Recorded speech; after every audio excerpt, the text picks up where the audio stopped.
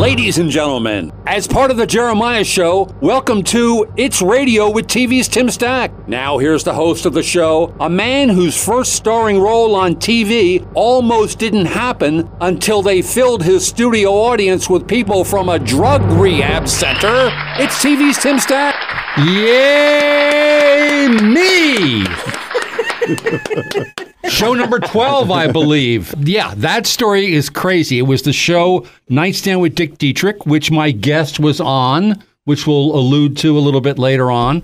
So he was very nice to do a little cameo on that show. So when we first started, you know, when you're doing a TV show with studio audiences want to come see famous shows. Like they want to come see Cheers back in the day, or the Mary Tyler Moore Show, what Friends, Seinfeld. They want to come see big stars, and so they don't want to see a show that they've never heard of. So you have to go gather studio audiences. And you hire people to go out and find them. And they'll walk along Hollywood Boulevard, you know, like homeless people, and they'll just give tickets to, hoping they'll show up for a taping. Well, the place we used to go to was a drug rehab center. And they would put them on the bus and take them to a taping of Nightstand with Dick Dietrich. The problem is, these people had just gotten off crack like 15 minutes earlier. So all they're thinking about is crack. They're not thinking about my show, Nightstand with Dick Dietrich. So but ironically, they really dug it. They laughed a lot, and they had a good time, except that we had to stop taping every 20 minutes because these people needed to go in the alley to smoke a cigarette. So I'd be in the middle of a great joke, and they'd say, "Stop tape." What happened? Well, we're going to take a little break. And these people would run out to the alley. They'd all smoke cigarettes and then run back in, and we would start taping again. Anyway, that was a crazy story. Anyway, it was pretty good. It was going really well until we got to the second verse of same as the first, and they couldn't remember the first verse. Oh, that's so funny. So this is okay. We're gonna do the drum roll, my intro. Okay, my guest can be heard every Saturday at 5 p.m. Eastern on the 60 station on Sirius Channel 73, which I love and I listen to all the time. We're going to talk about that. His band, Hermits, sold over 60 million recordings, 14 singles, and 7 albums, all went gold, twice named Cashbox Entertainer of the Year. Classic hits. You're going to hear some of those in the next intro we're going to do of him. I've got 17 intros lined up for this guest. No, let's do the Nightstand with Dick Dietrich intro that has a list of some of the songs. There's so many songs, so let's do that.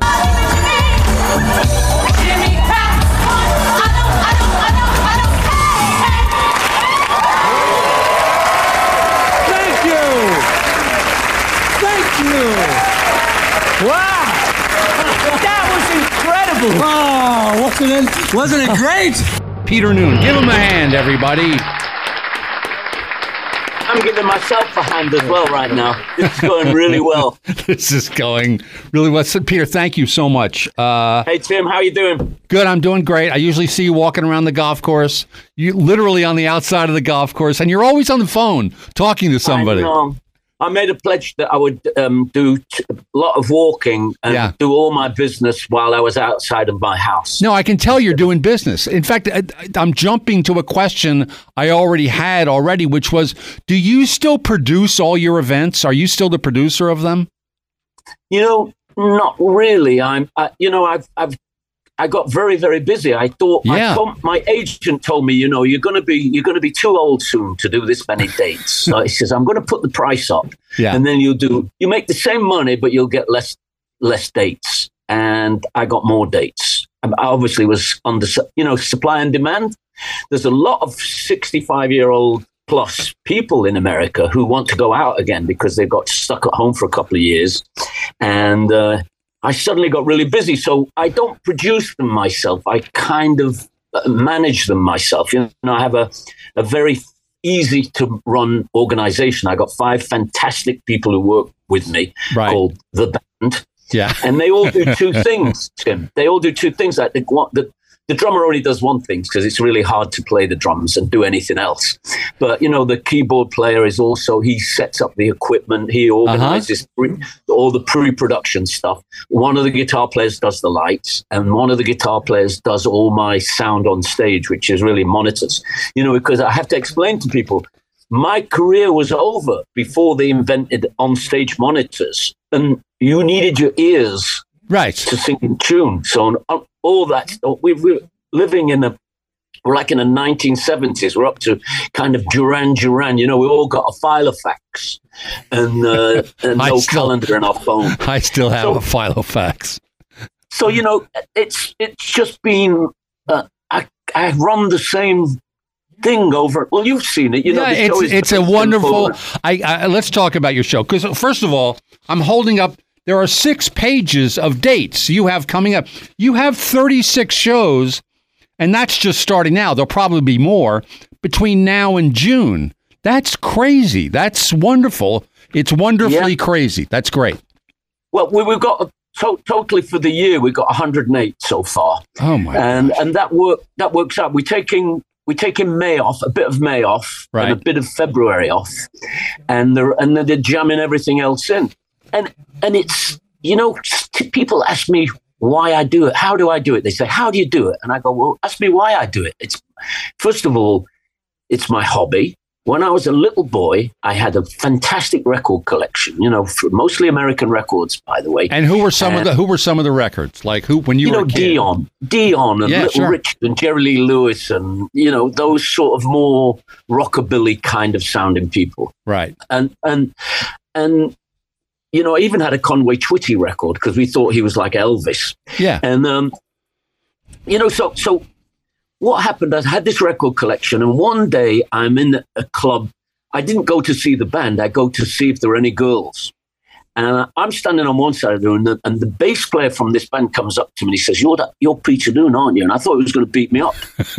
I go, yeah. He said, do you know any of these songs? And he ran out. I said, yeah. He said, help us. Our lead singer, Malcolm Lightfoot, has not shown up, and we don't have a singer tonight. So I get up on the stage, and I knew all the songs. It was quite amazing, really. I actually knew the song. I had a lot of made-up words, but I finished the show, and at the end of it, they said, would you join the band? I said, yeah, okay.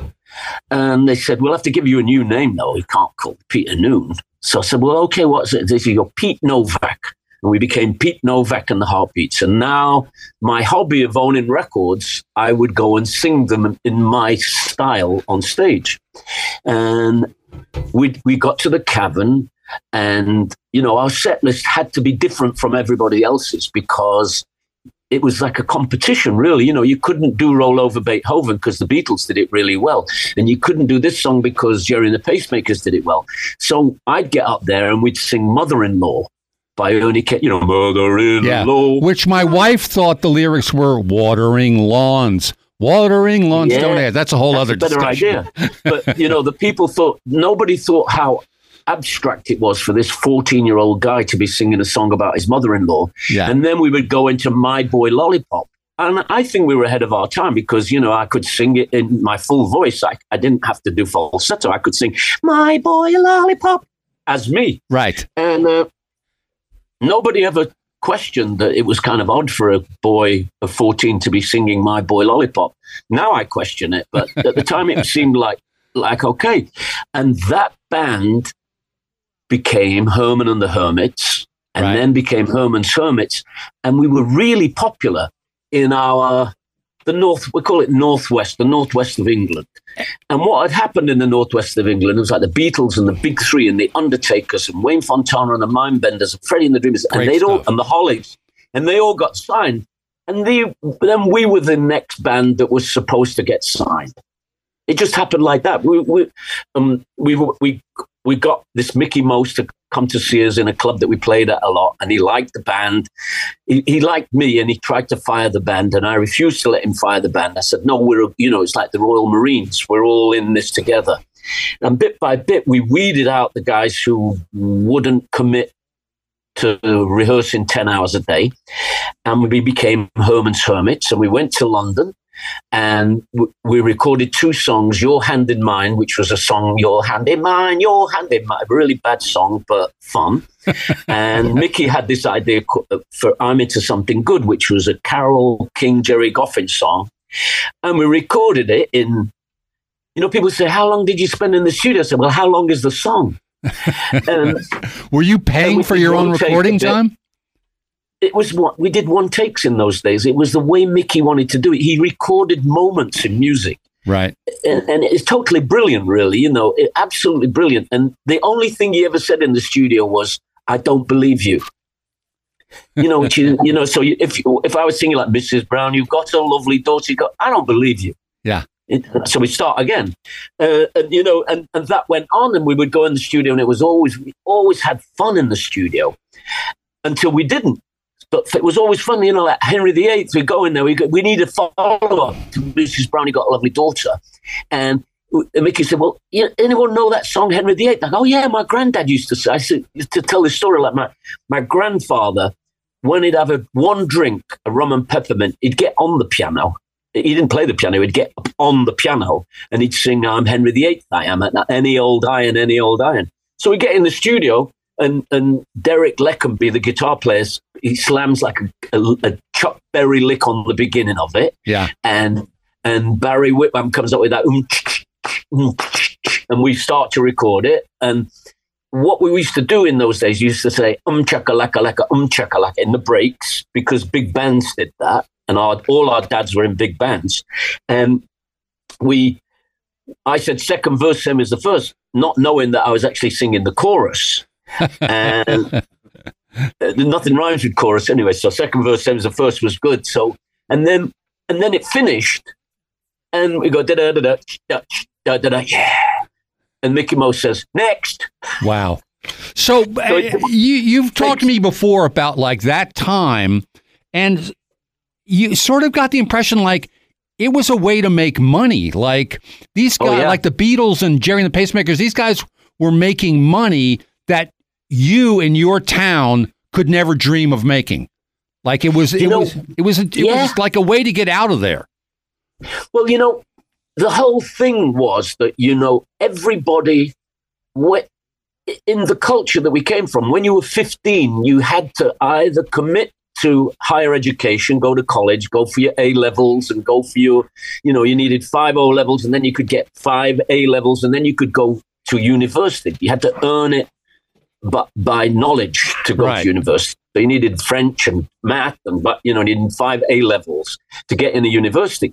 And I was like 14, and I was in this band, and I was also a window cleaner because you could do it. All you needed was a chamois leather and a ladder, and you could go and knock on people's doors. You want your window clean? We'd get the corners. You get the corners, and I was a window cleaner, and I sold programs at Old Trafford football ground, Manchester United, that as people went in, they all bought a program. Yeah. So I had like 9 jobs.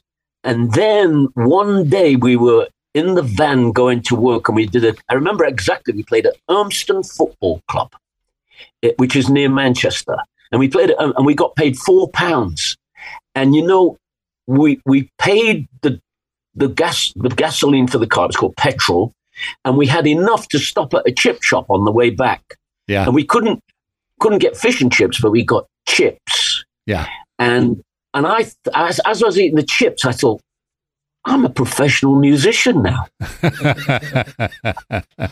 Playing for French fries. We could probably do this. And then, Tim, this is great. Yeah. I was in my grandma's house rehearsing with this guy, and we heard a band tuning up somewhere in the distance. There were lots of every street had 5 bands in it in those days. Yeah. Groups, that were beat groups. Yeah, we could hear the band tune, and we crossed 2 fields, like a styling over a hedge, and through there 2 fields, and on a little stage, 6 inch and maybe 1 foot high, were the Beatles tuning up. 1, 2, 1, 2, and they started to play. And the guy standing with me, who was the guy we were rehearsing for, he said the magic words, "We're fucked." Okay, we're gonna bleep that, but yeah, yeah. But I have to say the magic words. Yeah. He thought that the Beatles were so far ahead of where we were. Right. That he didn't have any aspirations, as they were called. He quit. That was enough. That, oh, no, I'll never be able to play as good as Paul McCartney. I'm a bass player. I mean, and look, the bastard, he sings too. Yeah. Because he'd come for, there were bells on the hill, all that. And they're good looking too. So I got to plug some of your stuff.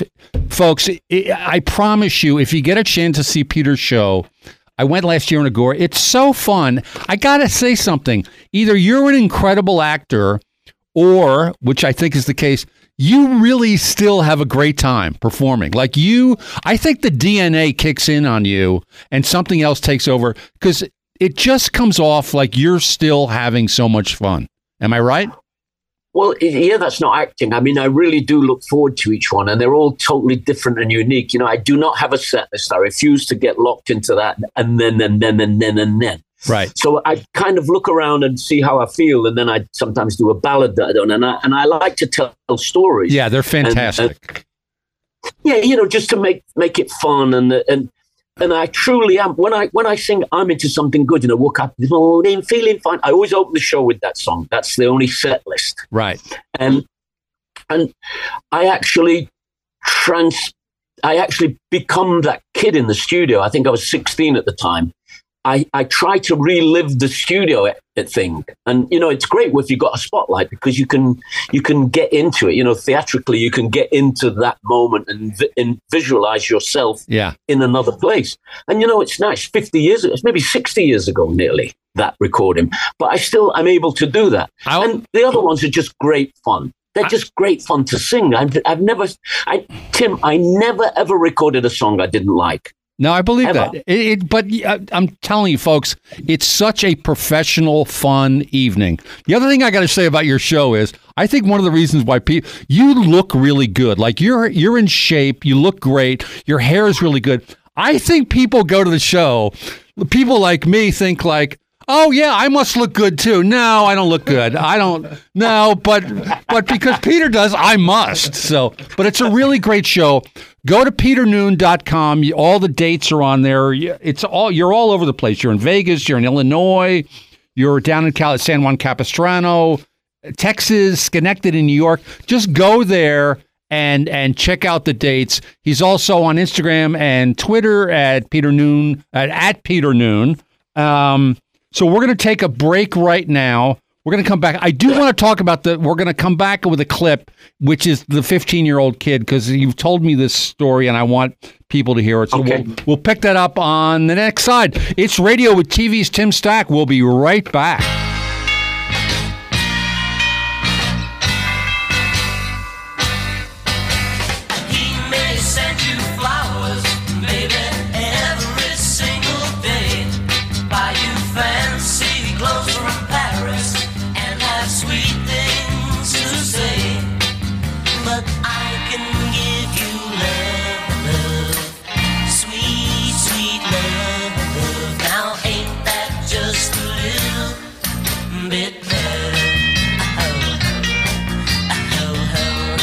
Hey, everybody, it's Tim Stack from It's Radio with TV's Tim Stack, asking you to watch the show Sprung on Freevee, Amazon's new free channel.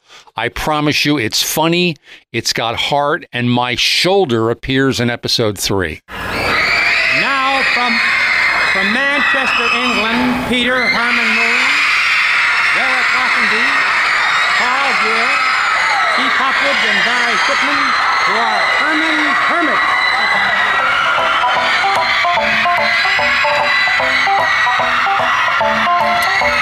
Mrs. Brown, you've got a lovely daughter.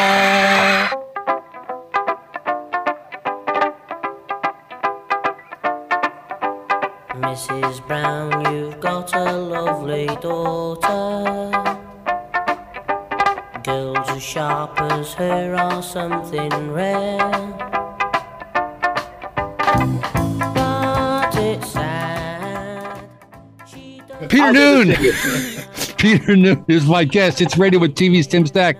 First of all, I got so much to say about that. I also want to say, when you go see Peter live, that song, and I think I've told you this. I told your daughter this recently. I saw her at a party. That song is so beautiful.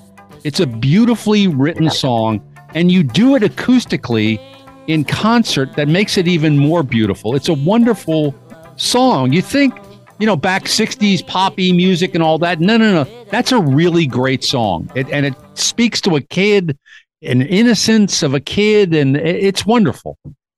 Tim, when we created it, I would dress up as a young, I was only 15 anyway, but I would be 14 and I would go up to the girl's house and knock on the door, and her mother would answer the door. Right. And that makes it all work for me. I can still do that, otherwise it's kind of a little bit straight. If I couldn't do that Stanislavski thing, then I would not be able to sing that song, because it's like Chester. Is wrong. Mrs. Brown, you've got a lovely daughter. How old is the mother already? She's 100. So, yeah.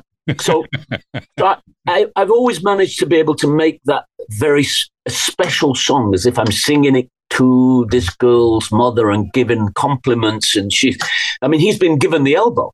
She doesn't want to see him anymore. It ain't no good to pine. What a great line. Oh, it's great. What a great line. Nobody even knows what pine is. So that clip was from an appearance. I don't know if it was your first appearance on the Ed Sullivan Show. I do remember the next day as a kid, I remember everybody watched the thing about the Ed Sullivan Show was the world watched the Ed Sullivan Show. There was one thing, there were other channels on, but nobody watched anything but the Ed Sullivan Show. So everybody, that's what people talked about the next day was Herman's Hermits. Like, oh my God, those guys were great. But I really urge people to go on YouTube and find that clip of Herman's Hermits being introduced by Ed Sullivan and then seeing your face, because it's a combination, to me, this is just my reading. It's a combination of, I can't believe this is happening. Like, there are these girls that are screaming. I'm just imagining from your point of view, girls that are screaming, we're from Liverpool, we're on the Ed Sullivan Show. This is unbelievable. And then you perform a great version, you do the song live, and it's great. That was a good thing about Ed Sullivan, that we didn't really know much about it. And we kind of negotiated to be on the show. We're not really sure who is it and all that. They said, yeah. And they said, well, I said, who's on it this week, for example? And they said, the Four Seasons. And I go, oh my God, the Four Seasons are on it. Yeah. So, and when we did Henry VIII, Henry VIII we did next time we were on. And we did Henry VIII, and we went back to the hotel. We used to stay at the City Square on Lexington Avenue in New York. Yeah. And we stood on the top of that outdoor garage. It was like a garage on a roof. And me and Mick Jagger and Keith Richards and Tom Jones and his manager were standing on that roof to look at the thousands of boys and girls singing Henry VIII on Lexington Avenue. That's blocking the traffic. And you're 15.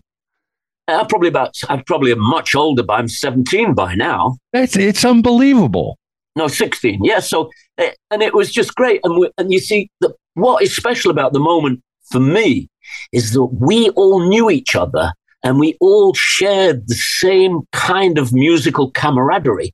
Right. People didn't need to like your music to like you. It was not. We were all guys from little tiny village. Tom's from Pontypridd, it's like they got a tree this year. You know what I mean? Yeah. And we lived in these little, but when you would meet people, we would share the glamour of it all. And Tom Jones's manager says the magic words to Tom Jones. That's the power of television. Yeah. With his Welsh accent there, look, see what TV did. That stupid song, I'm Henry VIII, I am, and there's like 1,000 girls in the street singing it, looking up here. And Mick and Keith have got Satisfaction ready to go. That's their new record. It's unbelievable. So, but you told, in fact, when you were on Nightstand, you told me a story that I never forgot. It's the Ed Sullivan, because I just love the Ed Sullivan Show. Everybody did. But Ed Sullivan took you to church. You told me that he suddenly insisted on you going to St. Patrick's Cathedral with him, right? Well, it was an odd thing because, he said to me, you're a Roman Catholic, aren't you? And I go, yeah. He said, meet me tomorrow morning at 9:00 at Delmonico's. I think he lived at Delmonico's. It was like on Park Avenue there. Yeah, over in the 50s. Building. Yes. Yeah. And we walked. And, he was the biggest star in the world to me. Because he not just to you, to everybody. I mean, he was at Sullivan. Yeah, but think about it, in New York, and he walked along the street in New York, and nobody stopped him because he was going to church. They only stopped Sophie Loren in those days, remember? Right. The only person who couldn't go anywhere, couldn't go to a restaurant, was Sophie Loren, or maybe Elizabeth Taylor and Richard Burton, if they were both together. But he was able to walk, and people had maximum respect for that guy. Right. And I'm like all dressed up, like I got my stage suit on. We had 2 sets of clothes. We had the ones that we wore on the road and the ones that we wore on stage. So I put my stage clothes on and walked along the thing. And, I had to pretend when they all went down for the genuflection, I was like always a beat behind, watching quickly out of the corner of my eye. Oh, they're going down for that one. That was me in church too. Yeah. Yeah. So that was it, and took me to church. It's like my mother would mime all the words to the hymns until it came to hallelujah. So you started talking about like some guys, the Stones and the Beatles and all that. And again, I just can't emphasize enough. Peter Noone, Herman's Hermits, like in the thick of the British invasion, which was so unique and so crazy, especially for an American kid. It was all very exotic. These albums would show up and Meet the Beatles and the Zombies and Jerry and the Pacemakers. Is there somebody like from that whole British invasion world, like who was I know you knew all these guys really, really well. Was there one in particular who was like your best friend? Not really best friends, but there were people that I got to be with more often. Like I became close with Eric Burdon because we're so unlikely team, Peter Noone and Eric Burdon. We're kind of opposites. You would think, you know what I mean? We both read a lot of books, so we had a lot to talk about. And we both drank a lot of booze, which was something that we could talk about. and recently, so he was we both were signed to Mickey Most, the producer. And he didn't like Mickey Most at all. And I did like Mickey Most. Mickey Most and I, sounds like Mickey Mouse, doesn't it? But Mickey Most and I had a connection. When I first met him when I was 15 or 16, and he was on a Rolling Stones Bo Diddley tour. The Rolling Stones were unknown. It was Everly Brothers, Bo Diddley, Rolling Stones, Mickey Most on this tour, and I was impressed because he was shining in his role on the tour, and I went to his house and I mentioned that when he was on the tour, when he did his guitar solo, I was impressed because he didn't have any strings on his guitar, but he still went down on one knee and pretended to do the guitar solo. And I thought that was pretty cool. That's pretty good. And he said, I said, so we think everybody thought you could play the guitar really well. And he said, oh, I really can. And he gets out a guitar, and him and his wife, Christina, sang Devoted to You, which was, I'll never hurt you, I'll never lie, I'll never be untrue.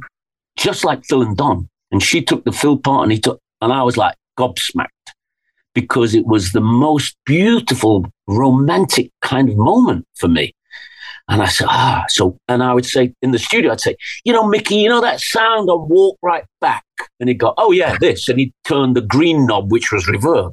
So we had a musical connection right from the very beginning. And he knew that people had to believe me. Otherwise, I'd just be like a boy. Hermits were a boy band because we were boys, but we were not. We were more like the Sex Pistols than like a boy band, if you know what I mean, because we were... Completely agree. I listened to your music and I could see people saying, oh, it's super poppy, and it's not. It's really good stuff that I completely get that comparison. Yeah, well, we felt like that because we were real punks, and we really were, it was, we had to dress up because we wanted to, but in reality, we wouldn't record things unless we felt it was like right for this Herman's Hermits.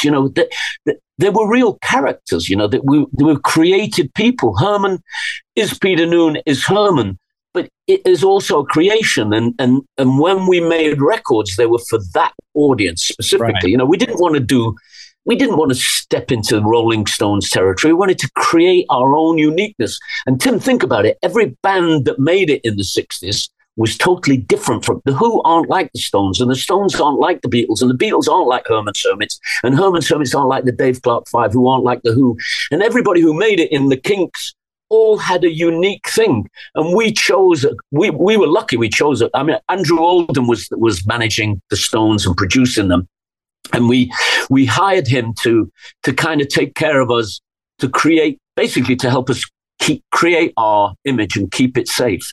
And he was telling the Stones, you got to be the bad boys of rock. Go home and read Aldous Huxley. And we'd already read that.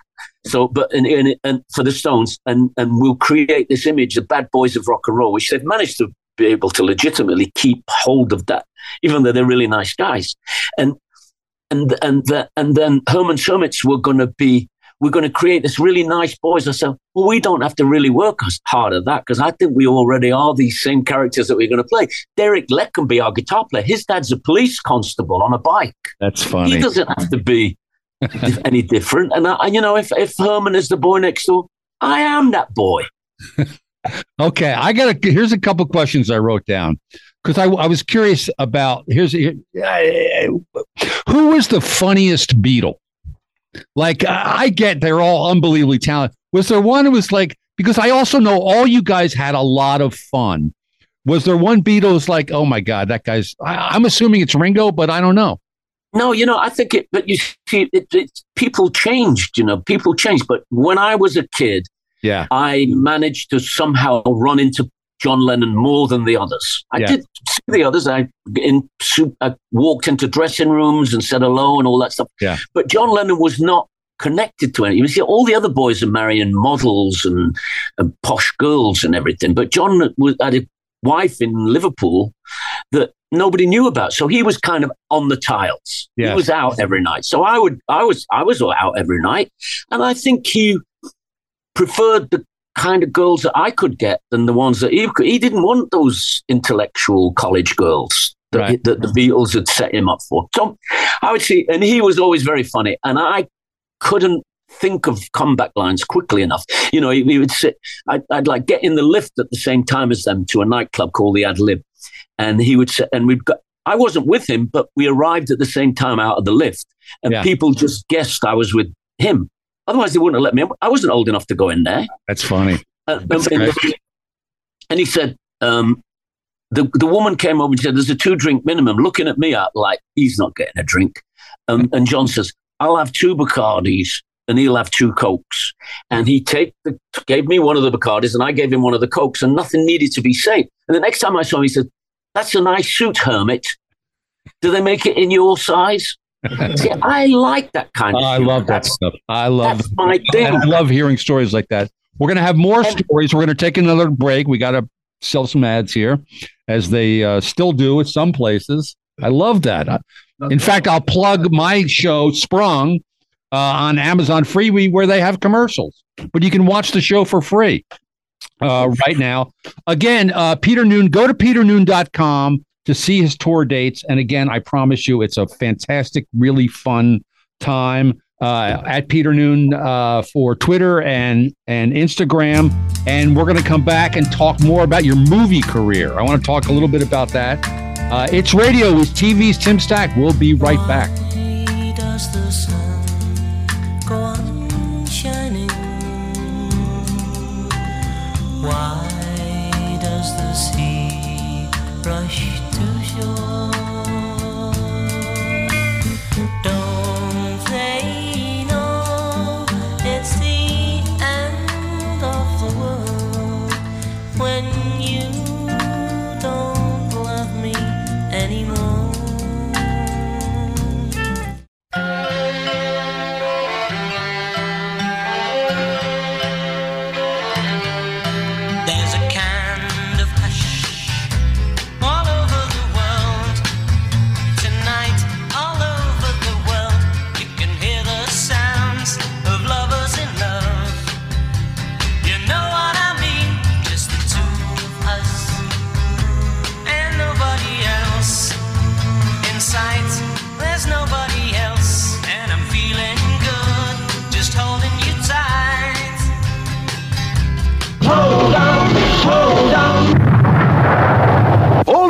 Wait for Herman's Hermits.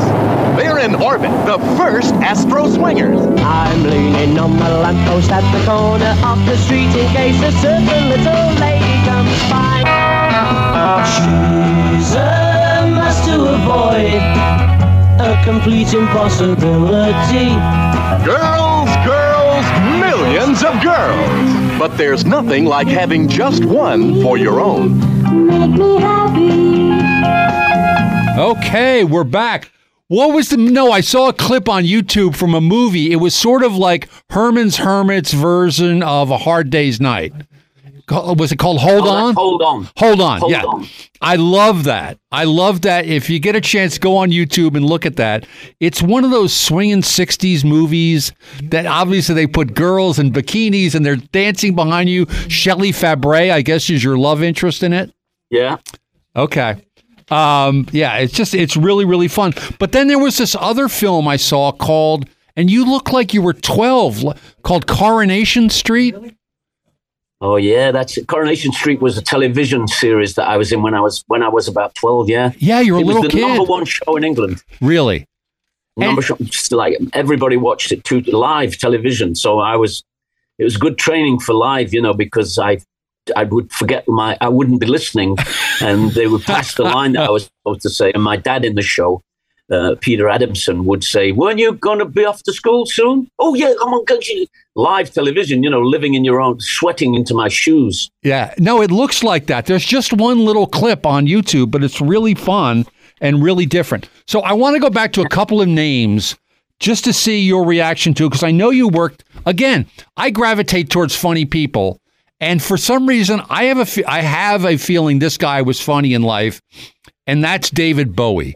Was he like? I just got the feeling I got a feeling he's really funny. Like when he's not David Bowie, he's really funny. And I just love to hear your thoughts on him because I know you worked with him. He's one of those people who was really different. He was always different every time you met him. He always had a different attitude. He had different personalities, which is very attractive. I met the one who was he was a songwriter, and he in a massive lawsuit, and he was broke, and he wanted to get his songs back, and we did "Oh You Pretty Things," and he played the piano on it, and he was he said in the session, that we tried to get another piano player to play his parts, and he's this kind of guy. He said, "Well, I can only play it in F sharp." David could only play the song in F sharp. He only could play the black notes. So we started it, and we got another guy trying to learn it. And eventually Mickey said, no, you play it. And he said, I can't play it all the way through. David's like being David Bowie said, I can't play it all the way through. But then he did. And then for a few weeks, I would go and see all his live gigs. I was like a fan of him. And every time he did a concert, he was different. It was like I went to see a different person. And really? That never happened to me with any other entertainer, that you would go and see one day and he'd be, and strangely enough, so his number one idol, the person he idolized the most, was Tony Newley, Anthony Newley. Really? And I knew Tony Newley. So I said to David Bowie's playing somewhere in LA, I can't remember what, and he's got a new tour called 1984. I think it was 1984. So I go and I get house seats, and David comes on. I'm sitting with Anthony Newley, my wife Mireille, and Tony Newley's wife at the time, and David Bowie comes on, and he looks a bit odd. It's this new tour called 1984, and there's like a saxophone. It was one of those saxophones that you find under the kitchen sink, a little bent stuff. Yeah. And some guy starts to play the intro to 1984, and Tony gets up and leaves. Really? I hate it. David's not even on the stage yet. I had to sit there the whole time and go back afterwards, and because he couldn't take the noise. He didn't like the sound of it, Tony. He's a really strange guy. But I couldn't tell David Bowie that he left before he came on. No, I don't think you want to tell him that. He loved it, David. He loved it. Here's another name I wanted to throw at you. I didn't know if you had any not run-ins, but contact with her, is Dusty Springfield. Was she a friend at all? Yeah, what happened, our very first tour in Britain, she asked us to be on the tour, and we had a van, a nasty, smelly old van with, 150,000 miles on it, and all our equipment in it. And she said, "You can use you can come on the tour bus. Just don't use the room at the very back of the bus ever." And she was so, she was the real thing. You see, Dusty knew about musicians and how we behaved.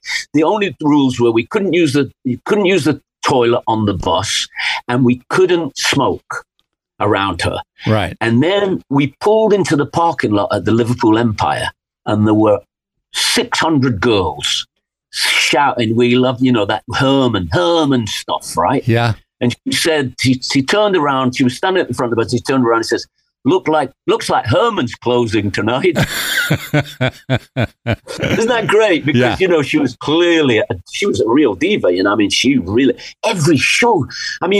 One of my favorite things, Tim, is that, if you look at pictures of like the Who on stage, you can see Peter Noone standing in the wings on the back. Because I never ever did a show with anybody that I didn't stand and watch the show or go to the back and stand there, the sound guy. I've seen everybody's live show that I played with.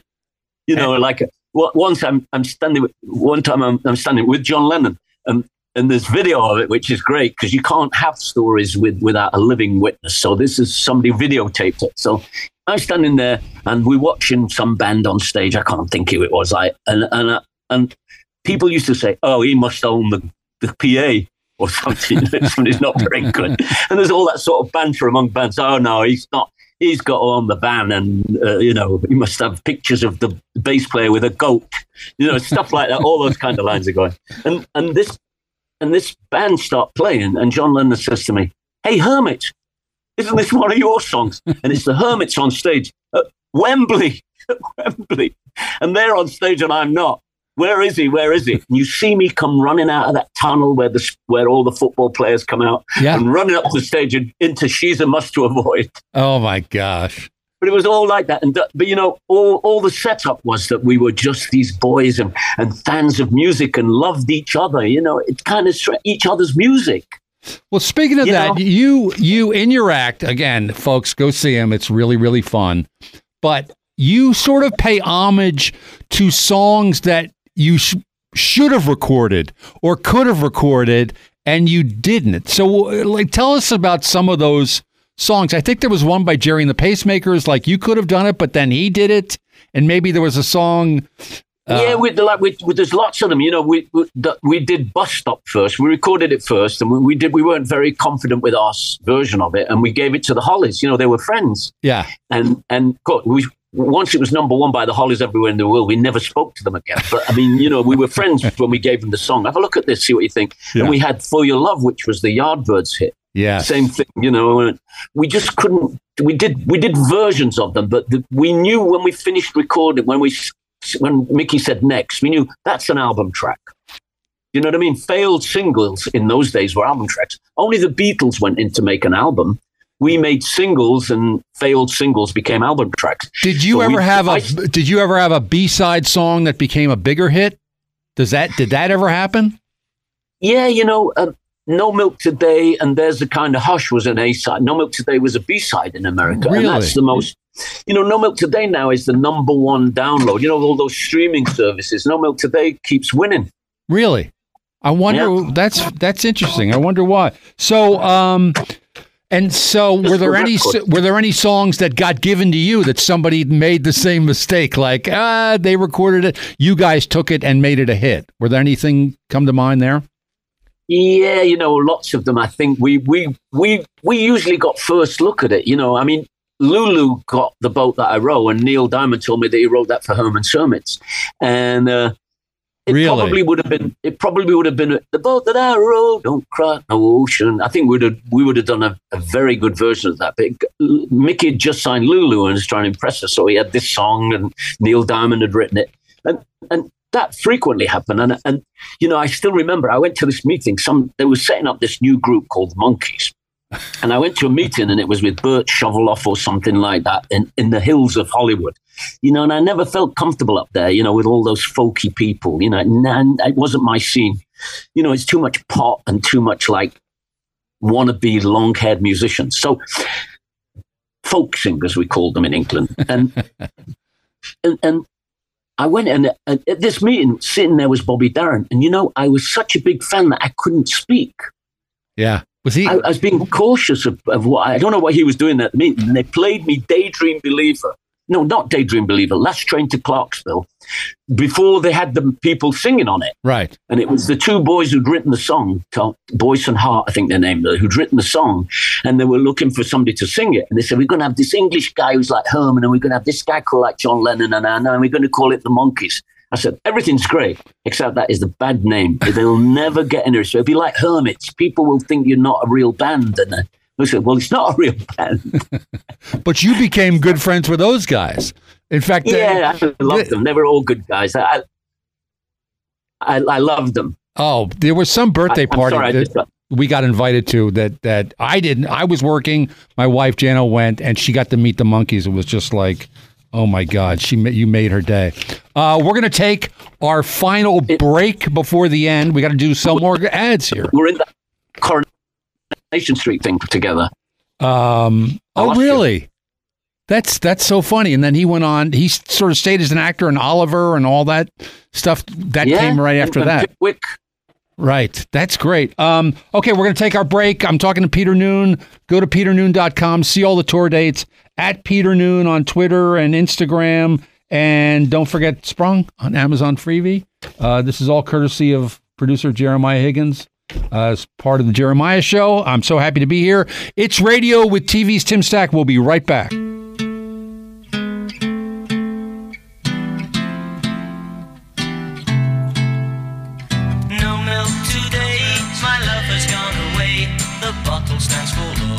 Symbol of the dawn.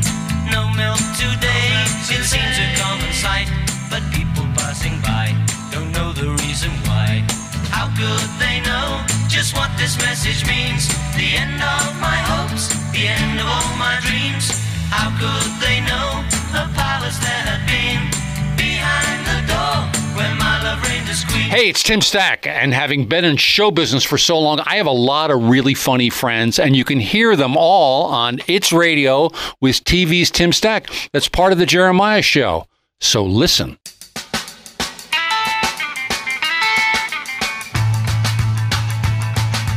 I'm entering the eighth, I am. Entering the eighth, I am. I got married to the widow next door. She's been married 7 times before, and everyone was an entering. She wouldn't have a Willie or a Sam. No, sir. I'm her 8th old man, I'm entering.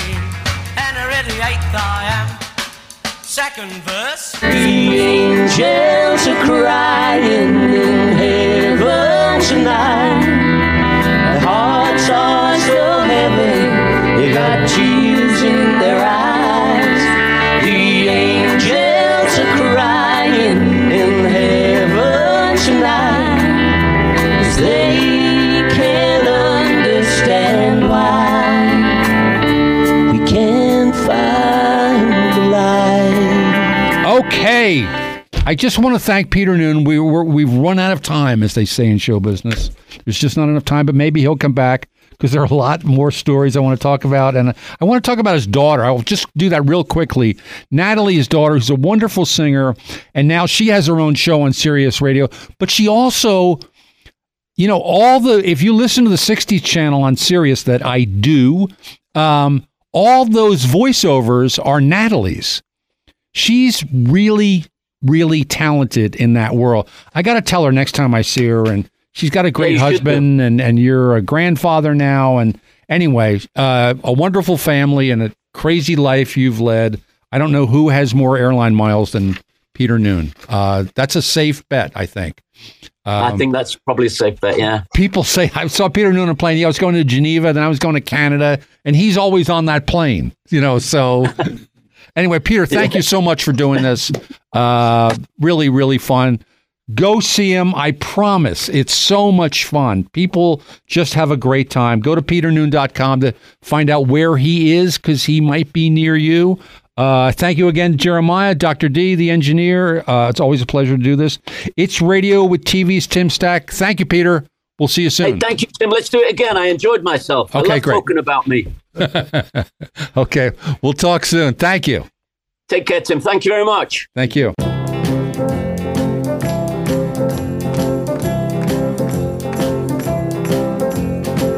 Woke up this morning feeling fine. There's something special on my mind. Last night I met a new girl in the neighborhood.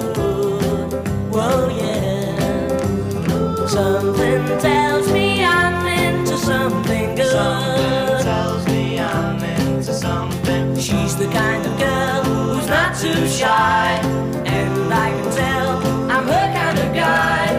She danced close to me like I hope she would. She danced for me like I hope she would. Something tells me I'm into something good. Something tells me I'm into something. As always, a big thanks to our station manager, Les Carroll, for letting us on the air at all. Listeners, we appreciate you and want to hear from you. Please send us your ideas at jeremiah@thejeremiahshow.com or on Messenger, on Facebook, or Instagram. The show is produced by executive producer Jeremiah Higgins and me, your announcer, Tony Kelly.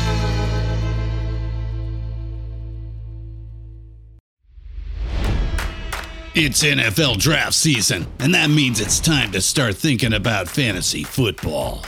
FantasyPoints.com features industry-leading experts and prognosticators using proprietary hand-charted data to help you score more fantasy points. FantasyPoints.com is the place to go for whatever kind of fantasy football you play. Whether you play fantasy football, daily fantasy sports, or do a little bit of everything, Fantasy Points has the meticulously researched content to guide you to victory. And why wait for the fall? Fantasy Points also covers the new spring football league, the UFL. Join the guru, John Hansen, Scott Barrett, Joe Dolan, and other massive names in the fantasy football universe with an exclusive offer. Use code Pantheon for 15% off any Fantasy Points package, including the all-in package, with access to every article, tool, and data nugget that Fantasy Points has to offer. That's FantasyPoints.com and code Pantheon for 15% off at Fantasy Points. FantasyPoints.com, code Pantheon. Score more fantasy points.